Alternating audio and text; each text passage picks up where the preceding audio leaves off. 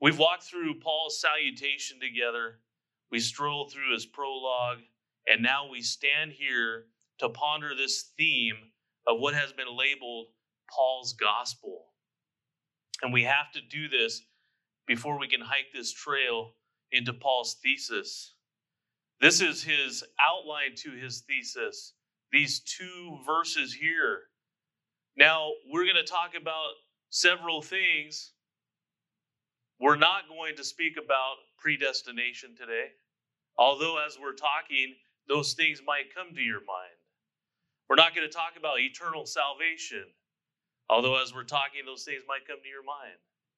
We are going to share and cover those things, but the reason why we're not going to do that today is because as we go through this book of Romans, we're going to dive deep into those subjects. We're going to touch on something that really just needs to solidify our faith, our justification in Christ. And that's all we need. And if we could get that settled in our mind, I believe the rest of this book is going to make just complete sense to us if we get that foundation laid. This is the title to his thesis. These verses here, these 2, are to this book as Romans 8:28 is to the full canon of Scripture, as we shared a couple of weeks ago. They form what's been called the peak on the cathedral of the Christian faith. This is what everything stands on. And we'll shed some light on assurances of our great faith in Jesus Christ. These 2 verses are why I'm so excited to go through this book, because it just makes us come to this place of just concrete understanding of what Jesus has actually done for us. Because I think in the United States today, it's been watered down. And we don't look at it through the Hebrew mind. We look at it through the American mind. We're going to look at being made righteous through faith. That bringing assurance in faith and the privilege of sharing our faith or viewing others through the lens of eternity.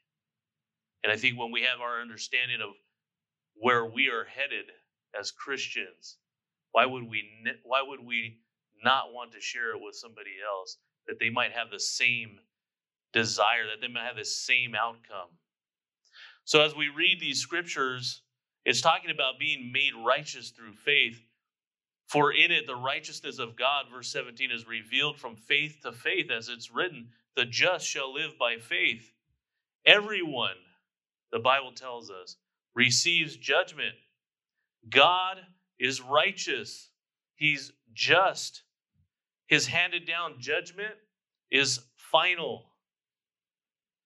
Jesus Christ paid the price for our sins. It is faith in that fact that makes Jesus our advocate. And then God then hands down to us our final judgment. You and I, as believers in Christ, we've been judged already. Final judgment. And what's that? Salvation. It's been decided. That's the verdict.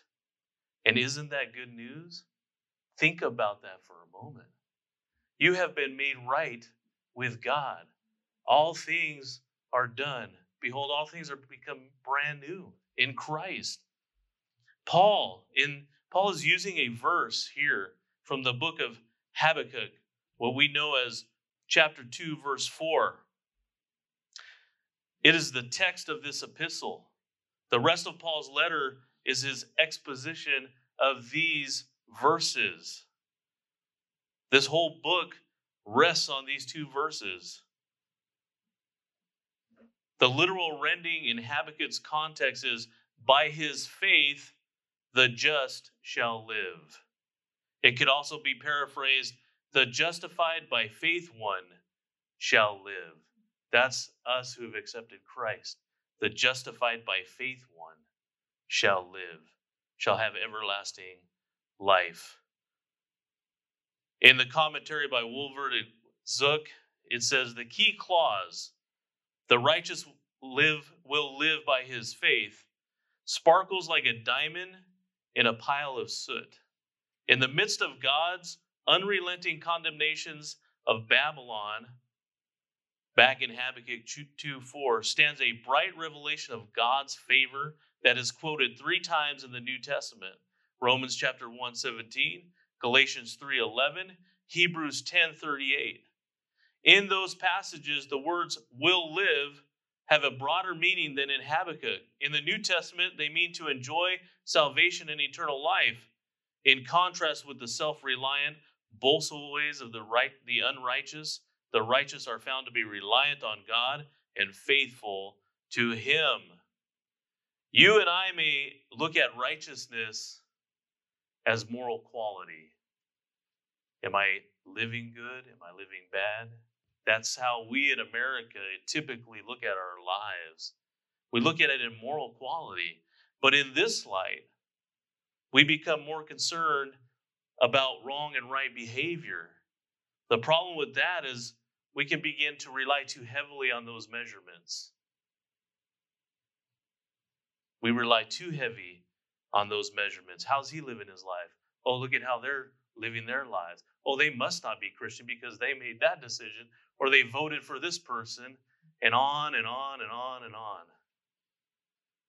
We look at it as moral quality.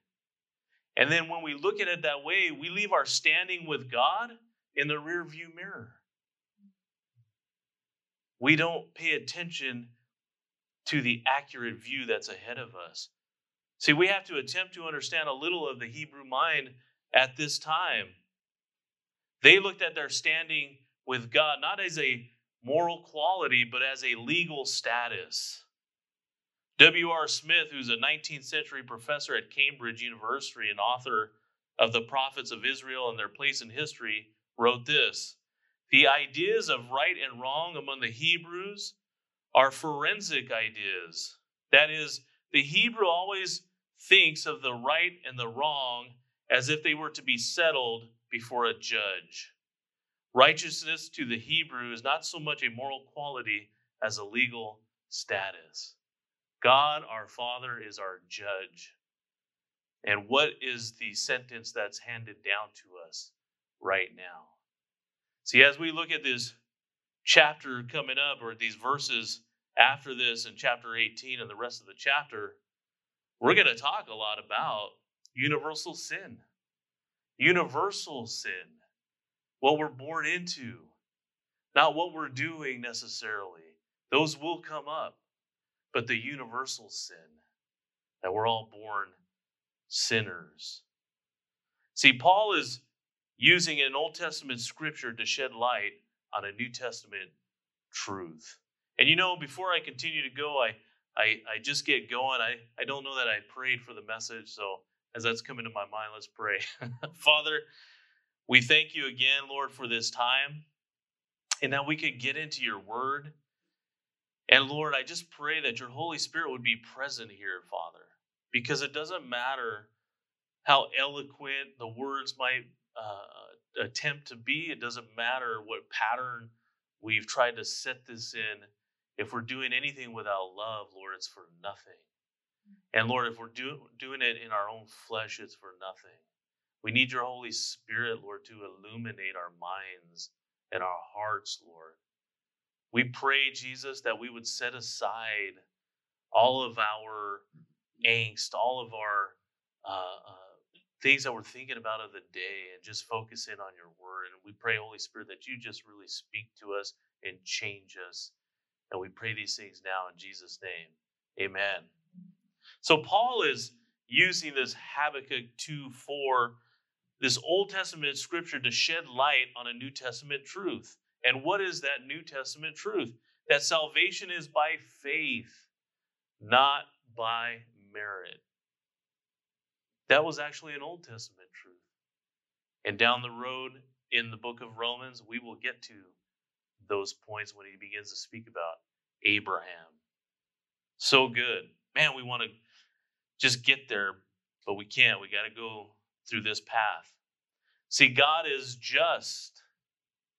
When he makes a decision, he does not go back on his word. And so this righteousness that God has, this righteousness that he is, it's twofold, this righteousness. Here we get a part of it. We get God's righteousness, that he's just and right. But as we move through the epistle, the picture becomes even more clear. God's righteousness makes us righteous. It is imputed to us. In other words, it's directly paid to our account when we accept Jesus Christ, because in Romans 3:22 it says, even the righteousness of God through faith in Jesus Christ is to all and on all who believe. His righteousness, this righteousness that we're talking about, this justification, is twofold. He is just, he imputes that to us when we accept Jesus Christ through faith.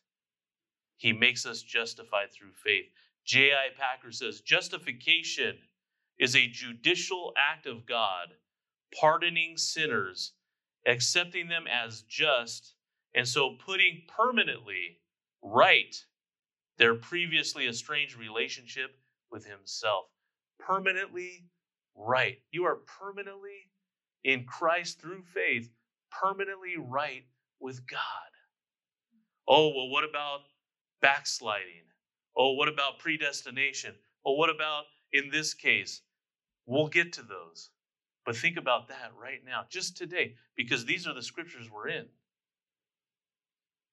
Think about your walk. Well, you were previously estranged with your relationship with him. You are made right. Is that not the good news?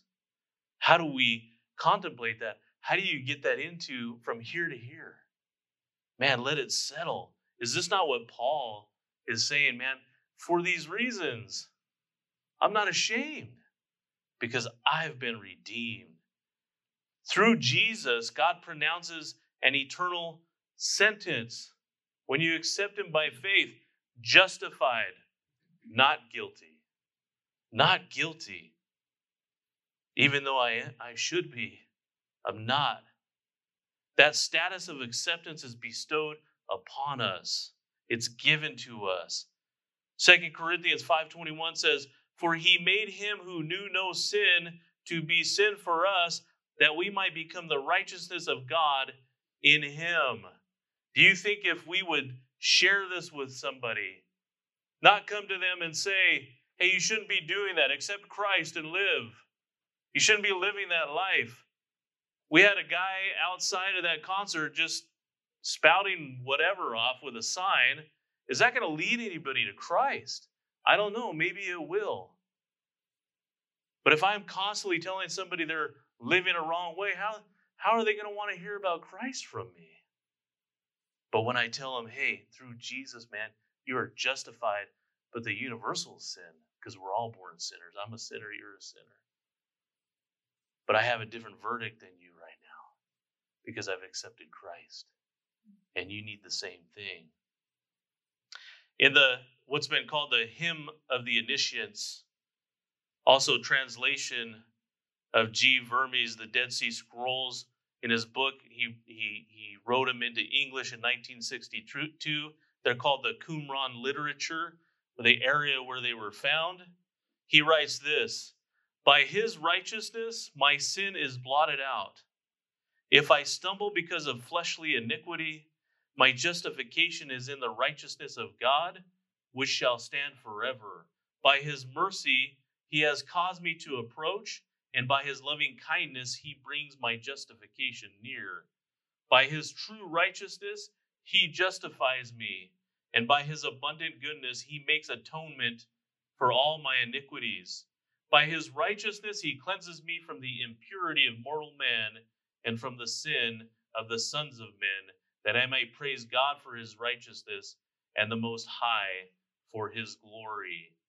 He's interpreting this literature in what they wrote then.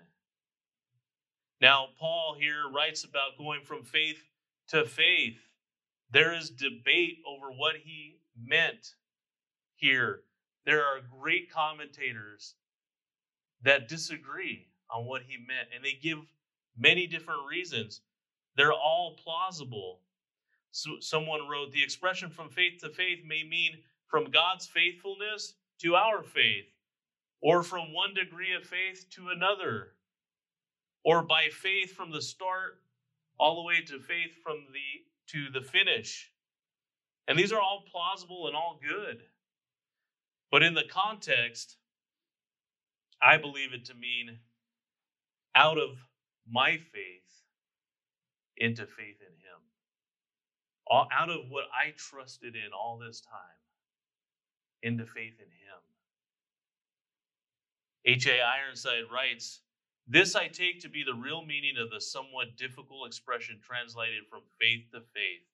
It is really out of faith unto faith. That is, on the principle of faith to those who have faith. In other words, it is not a doctrine of salvation by works, but a proclamation of salvation entirely on the faith principle."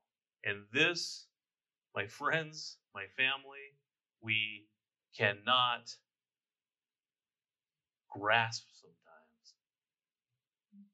It's as if we want to pull down heaven and try to understand it. And sometimes you just can't. And it's amazing the work of the Lord and what he does. You mean that's all I have to do? Yeah, that's all you have to do. The Bible says, believe in your heart, confess with your mouth, and you shall be saved.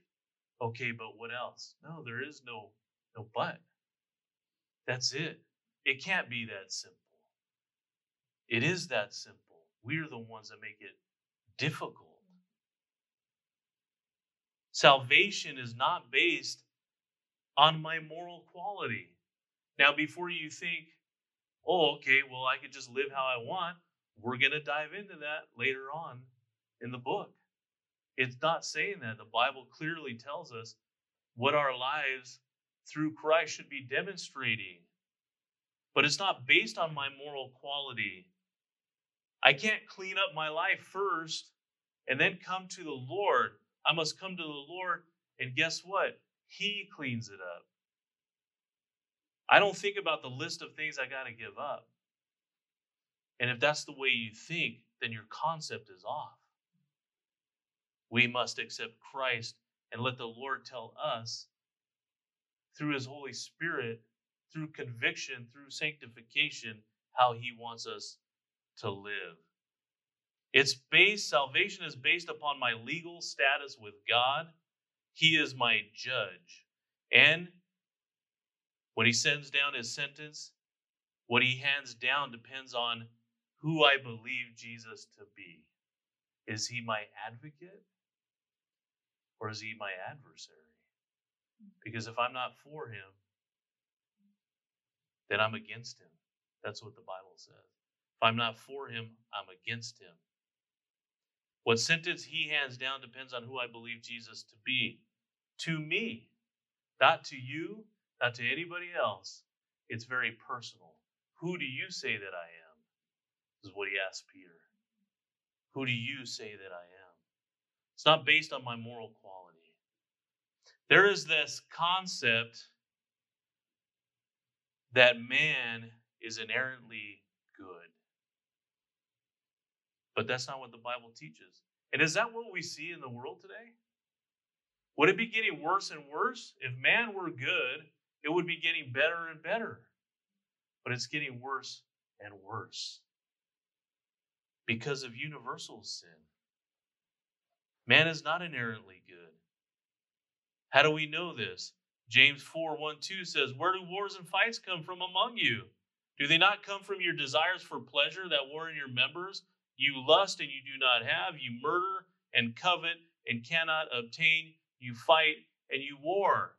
Just look at the war that's going on right now. What's it all about? Money. Just follow the money. And you'll follow the source. What's the driver? Envy, lust. Because we're in universal sin. We haven't accepted Christ as our Lord and Savior. So before we can understand our need for Christ, we must come into conflict with sin. We must understand what it is. That's why when we come at it from a point in the United States of moral quality, well, a lot of people just say, well, just let me live my life. I want to live how I want to live. Well, that's fine. But you need to understand that's not what I'm talking about. It's not about the moral quality. Those things will be changed. It's about the heart. believing in Jesus Christ. Because the root of the problem is universal sin. Before we can understand our need, we're going to, in these last few verses, we will come into conflict with sin. That's why it's going to be heavy for a few chapters. But then after that, we come into the light in the rest of the book. See, not the outcome of our sin, it's what it produces in our lives. It's what we are doing. The root of the problem, again, is universal sin, because we're all sinners. We're born and bred into sin. And you might sit back and think, well, that stinks. I never asked for this. I never asked to be born into sin. That's why I think I'm good. And if I think I'm good and living a good life and doing the right things, well, great, leave me alone. But the problem is, that's not what the Bible teaches. You may be great living the best life, but I've heard it said you could be the best person in hell. You could be the best person in hell if you don't have Christ. The root of the problem, universal sin, because the Bible says in Romans 3:23, for all have sinned and fall short of the glory of God. That puts us all on the same playing field. Doesn't matter, rich, poor, you have more, you have less. We're all in sin. Romans 5:12 says, therefore, just as through one man sin entered into the world through Adam, and death through sin, and so death spread to all men because all sinned. And how do we know that there's sin in the world? Because everybody dies. There's death. Death is the proof there is sin in the world. So just as in a courtroom setting, we have an adversary, the devil, the accuser. We don't like to call him the devil. He's been portrayed as this little red guy, with a pitchfork. He's the accuser, though, and he is real. 1 Peter 5:8 says, be sober, be vigilant, because your adversary, the devil, walks about like a roaring lion seeking whom he may devour. I've said this many times in the past. Well, if I go to hell, at least I'll be with friends. And man, what a terrible statement. I know we were joking, but it's a real thing. It's a real place. And if I would get that into my mind, without Christ, that's where I'm headed. And that's where we'll head. This adversary, the original word, means against justice. It's like a prosecuting attorney arguing a case. He's an adversary, a prosecuting attorney who's against justice. He doesn't want justice for you. He doesn't want Christ to justify you, because he wants to pull you in where he's going to be sent. And you will have all your faculties there. You will have all your senses there for eternity, forever, where the Bible says there will be weeping and gnashing of teeth, eternal fire. He's the accuser, the adversary, who brings formal charges. This is what the word actually means in the Greek, as they are binding to exact penalty. Satan acts as such an adversary, bringing the lawsuit of darkness against believers for their eternal damnation. But offsetting this is the advocate, the perfect sacrifice of Christ. When he's on the cross, he said, it's finished. It's done. And if you have me, that's the verdict. Done. 1 John 2:1-2 says, my little children, these things I write to you so that you may not sin. And if anyone sins, we have an advocate with the Father, Jesus Christ the righteous. And he himself is the propitiation for our sins, and not for ours only, but also for the whole world. They are talking in legal terms. The judge, the advocate, the adversary, the justification. everything that's handed down. This word advocate is the same word used for the helper, the Holy Spirit, the Parakletos. To become close beside.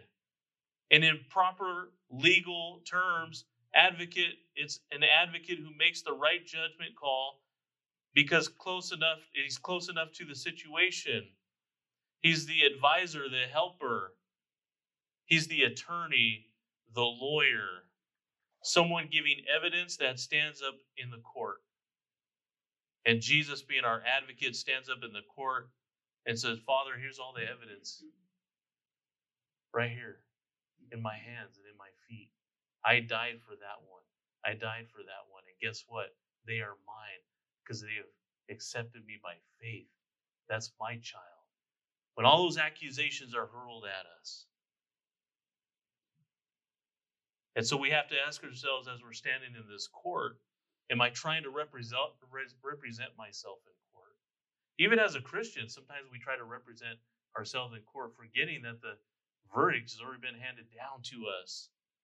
But if we haven't accepted Christ, am I trying to represent myself in court? Or is Jesus my advocate? See, Jesus can only be my advocate if I believe by faith that he is my Lord and he is my Savior and he died on the cross for me. And it's personal. Because believing that by faith makes all the difference. When I accept Jesus as my payment, the judgment handed down to me is everlasting life. Do you rest in that? When things are just whirling around in your daily life, remember, I have everlasting life. I'm temporary here. I'm just walking through. I'm just a pilgrim in a foreign land. It's a hard land. I don't like it all the time. It's rough. And my feelings overtake me many times.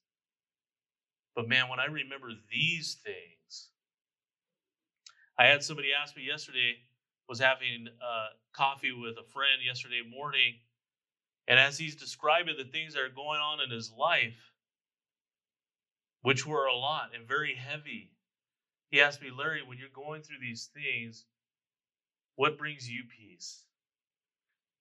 And I said, this brings me peace, knowing where I'm headed. And then that can make me be thankful. I was sharing with him. I'm then thankful for all he's doing in my life.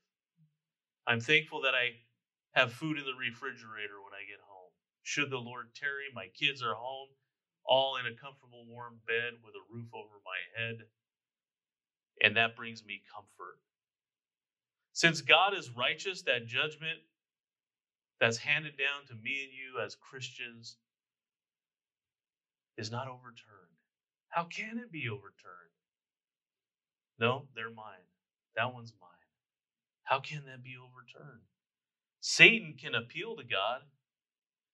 He can hurl accusations left and right in court. And doesn't he do that? That's why we're told to guard our minds, because that's where he attacks us many times. And he tells us, oh, you're worthless. Look at what you did. Oh, you're a Christian and you did that? Can you believe it? Does that not happen to you? Maybe it just happens to me. But man, the thought comes into your head, and then Satan, man, he's right there to just nail you. Whatever it is in your life, he'll hurl these accusations in court, but he can do that as much as he wants to. But the Lord will never overturn his verdict. He'll never overturn that verdict. It is final. What, does Jesus have to die again for you?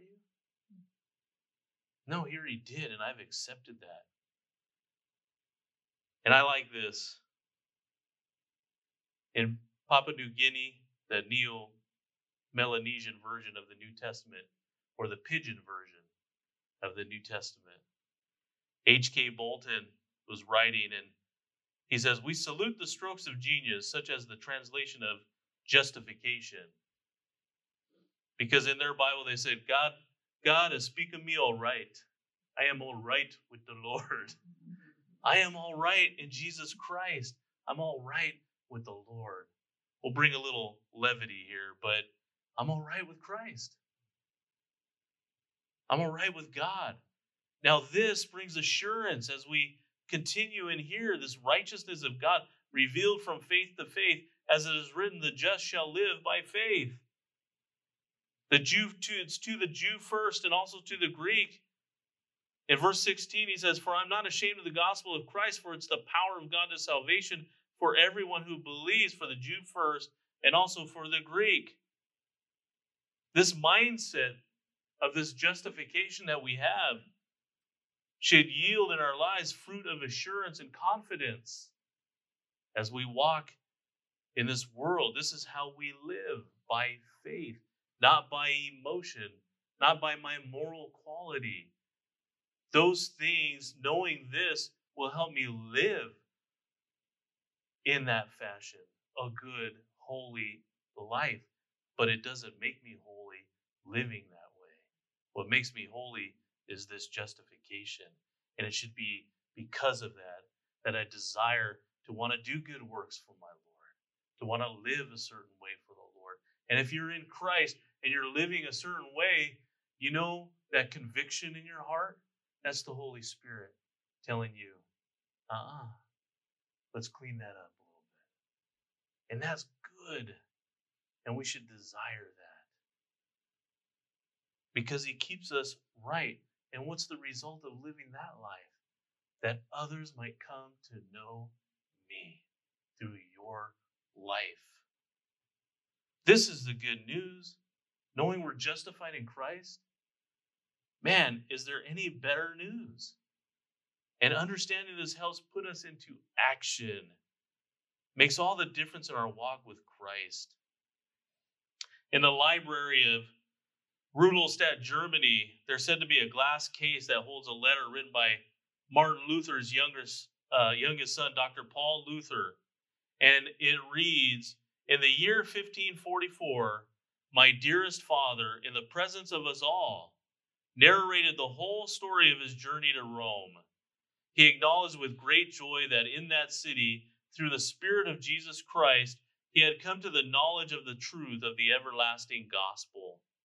It happened this way, as he repeated in his prayers on the Lateran staircase, the words of the prophet Habakkuk came suddenly to his mind. The just shall live by faith. Thereupon he ceased his prayers, returned to Wittenberg, and took this as his chief foundation for all doctrine. Because in his world at that time, in the Catholic Church before the Reformation, he was told it was by works. And when these scriptures came to his mind, it changed his whole outlook. It changed the Protestant church. It started it. A new work. It goes to the Jew first, then to the Greek, to everyone else. And it's not because the Jews were better and the Greeks were worse, the Gentiles worse. It wasn't because of that. It is the right order. It is right that the salvation message went to the Jews first. It was an order of time. We need to remember these are God's chosen people. They had the oracles of God, and it was through them that Jesus, the Messiah, actually came. So why not get first dibs? It's the right and proper way. Jesus himself said that salvation is from the Jews in John 4:22. Albert Barnes writes, the Messiah had come through them. They had the law, they had the temple, and the service of God, and it was natural that the gospel should be proclaimed to them before it was to the Gentiles. This was the order in which the gospel was actually preached to the world, first to the Jews and then to the Gentiles. And in Acts 13:46 it says, then Paul and Barnabas grew bold and said, it was necessary that the word of God should be spoken to you first. But since you reject it and judge yourselves unworthy of everlasting life, behold, we turn to the Gentiles. For so the Lord has commanded us, I have set you as a light to the Gentiles, that you should be for salvation to the ends of the earth. And Paul was quoting from Isaiah 49:6 in the Old Testament, which was the plan all along. To go, there's universal sin, There's universal salvation. But you have to accept what Jesus has done by faith. We didn't get the choice about sin, but we get the choice to make by free will if we will accept Christ into our lives. And have we? This salvation, it means deliverance. Deliverance from what? Deliverance from God's wrath. We are delivered. Jesus took it all upon himself on the cross. He was separated from the Father so that we would never be separated when we accept him into our hearts. To the Jew first, I'm getting ahead of myself. To the Jew first, then to the Greek. This is what salvation means. Wiersbe writes, salvation is a major theme in this letter. Salvation is the great need of the human race. It's rescue. Rescue from eternal death. We get it through Christ because it has been brought to everyone. God doesn't ask men to behave to be saved, but to believe by faith. And it's through this power that we read here, this dunamis power, where we get our word dynamite from. This gospel message is powerful because of the power that it carries with it, resurrection power. And God is power. He's omnipotent. The power that raises the dead is the same power that gives eternal life. And we are spiritually raised from the dead. And in salvation's invitation, it was designed to be extended to all people. R. Kent Hughes writes, think of how the righteousness revealed in Christ motivated Paul. It is possible for men and women to stand sinless before God. It is possible for men and women to stand sinless before God. It is possible to know that one has eternal life. It is possible to be free from the frustration of trying to earn righteousness in heaven. The sole requirement is faith. Here's the greatest news ever proclaimed. What a great reminder for me and for you. This would bring somebody into a place where they could say, I am not ashamed of the gospel. See, we have assurance and confidence of our own salvation. We are assured and confident that this deliverance that we have is not only for me, but for all who believe. This is the good news. This should be our driving force to tell anyone and everyone. Now we can understand why the Apostle Paul can be so bold, because he has an eternity in view, just like that Coast Guard serviceman, Alan Emery. He had it in view. And he desired it for somebody else. When you're looking at somebody else's life, how do you see them? That doesn't know Christ. We should pity people that don't know Christ. It should break our heart because we know where they're going. We know where we're going. And they could have the same thing. We get the privilege and honor of sharing our faith. And if we view others through this lens of eternity, that will change everything. When we view others through this lens of eternity, that there is the possibility that they may go to hell without Jesus, we then set aside any hindrances, big or small, to share our great faith with others. And Paul was certainly not ashamed of the gospel. He had been imprisoned in Philippi in Acts 16. He was chased out of Thessalonica in Acts 17. He smuggled out of Berea in Acts 17, laughed at in Athens. He's regarded as a fool in Corinth in 1 Corinthians chapter 1, and he's even stoned in Acts 14 in Galatia. He went through all this trouble. Why?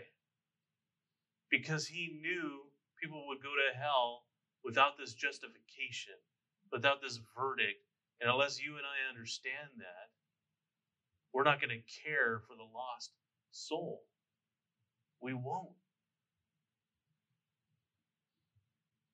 I often read this, for I'm not ashamed of the gospel of Christ. Maybe you have too. I often read this and saw this and been preached at for years as an accusation. not more, not as an exhortation. It was always taught to me as an accusation. You guys should be out there. You guys should be telling everybody, look at what I'm doing. I'm doing it. You should be doing it too. Just tell somebody. Don't worry about it. Just take a step of faith. And those are all good things. But that's how I used to feel about it. Like when he would say, for I'm not ashamed of the gospel, it was always preached or taught to me as, well, look at the Apostle Paul's not ashamed. That means that you're ashamed. Have you ever sat there and felt like that? And you just shrink in your chair. Well, I haven't told anybody about Christ for a while. You haven't? I think you have. And you don't realize it. People that are watching your lives, watching how you're living, watching what you say, watching what you do. Yes, you're going to make mistakes. That's okay. Thank God for his grace. The verdict is in. But he has grace upon us. See, I used to think if Paul is not ashamed, maybe I am, because I'm not out there like the Apostle Paul. I'm not living my life like the Apostle Paul. Am I living my life like, you ask all these questions. And over the years, I've heard the scripture used many times to back up that point. Many times pastors have used it to encourage us to get out there. And that's a good view. And they have cited Paul's letters to Timothy as proof because Timothy was timid. He needed to be exhorted and encouraged to go out and fulfill that work that God's called him to do. But here's the thing. Timothy was already out there doing it. He just needed a little bit more encouragement. But I like this view. One writer has suggested that this is a figure of speech called litotes. It's a figure of speech featuring a phrase that utilizes negative wording or terms to express a positive assertion or statement. Like, hey, go do this task. It's not rocket science. In other words, this is easy. And one writer points out this is what Paul's using, this figure of speech. And in this light, when you think about it that way, it's as if Paul, and he's suggesting, the writer here is suggesting that in that light, the Apostle Paul is saying, I find this a privilege and a high honor to share what I have. Man, I think that changes the whole perspective. If you consider this a high honor, man, I think you're going to be willing to do it more. Think about what you do for a living, or those tasks that you have to do for those who might be retired. But those laborious tasks to you, those things that you think, man, I don't want to do these things. This stinks. This sucks. I don't want to drive all this way to a job. I don't want to do what I have to do to make ends meet. When we think about things that way, those responsibilities can cause us the most angst sometimes. Like, this is a chore. I don't want to do it. But what if you looked at them or perceived them as a privilege because of what they might mean for the other person that you have in your life? I go to work all these hours, drive all these miles, because when I get home, my kids, man, they have food and they have clothes and they have beds. What a privilege, what an honor it is to do this.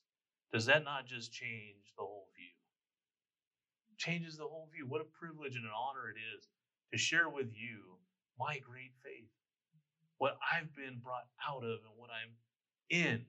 Yeah, but Larry, I've seen you do this. I've seen you do that. Yeah, I have. And sometimes I still do. But man, I have been cleansed. I've been justified. And you can have that as well. If we perceive them as a privilege, we've got to look at the outcome for other people. What's the outcome for their life? It's my privilege to share. In that way, those things become things that we're willing to endure rather than reluctantly putting up with. We are willing to endure them. See, this scripture to me, after I've been studying this, It's no longer an accusation against me. Oh, you must be ashamed. Paul's not ashamed, so that means somebody's ashamed. Somebody's ashamed of sharing the gospel. Isn't that how you read? That's how I read it. But no, it's an encouragement. Hey, Larry, I find it a high honor to share this with other people. Do you? And if I find it a high honor, I'm going to want to share it. Look what the Lord has given to me. It becomes a work of devotion and a loving response to what Christ has done for me. So we've worked our way back from verses 17 to 16 in an effort to see how Paul could make that statement up front. I find it a high honor to share, and let me tell you why. Because I'm justified. I'm right with God, and the verdict is in, and there's nothing anybody can say or do to change it. I may live my life at times where I could drive somebody away from Christ, and God forbid. And I'm sure that has happened in my life. But His grace. And you don't think that He's going to bring somebody else along to make up that difference? Absolutely. And we'll be in heaven going, we'll all sit in heaven going, man, did I get that wrong? My thoughts were here, my thoughts were there. He's not ashamed of the gospel. God's righteousness brings us justice through faith in Jesus Christ. There's no other way. Let it settle in your heart. It must settle in your heart, because if you come back next week, and I'm praying that you do, we're going to deal with some heavy topics. Very heavy topics. So we must be solid in our understanding of where we stand with the Lord. I'm justified. It's done. I'm going to slip up. I'm going to fail. But man, He's right there to catch me and forgive me. Let's pray. Lord, thank you so much for this thesis statement that lays out the whole book of Romans. And we want to take our time through it so that we have a good, solid understanding of what you want us to learn, of what you want us to know. Please baptize us with your Holy Spirit. Change us, Lord. And if we have lately, Lord, been feeling as if we're not saved because of the way we've been living, Lord, reaffirm that in our hearts, because it's the same Spirit, Lord, that lives in us, that lives in you, that lives in us, Lord, those who have of us who have accepted Christ.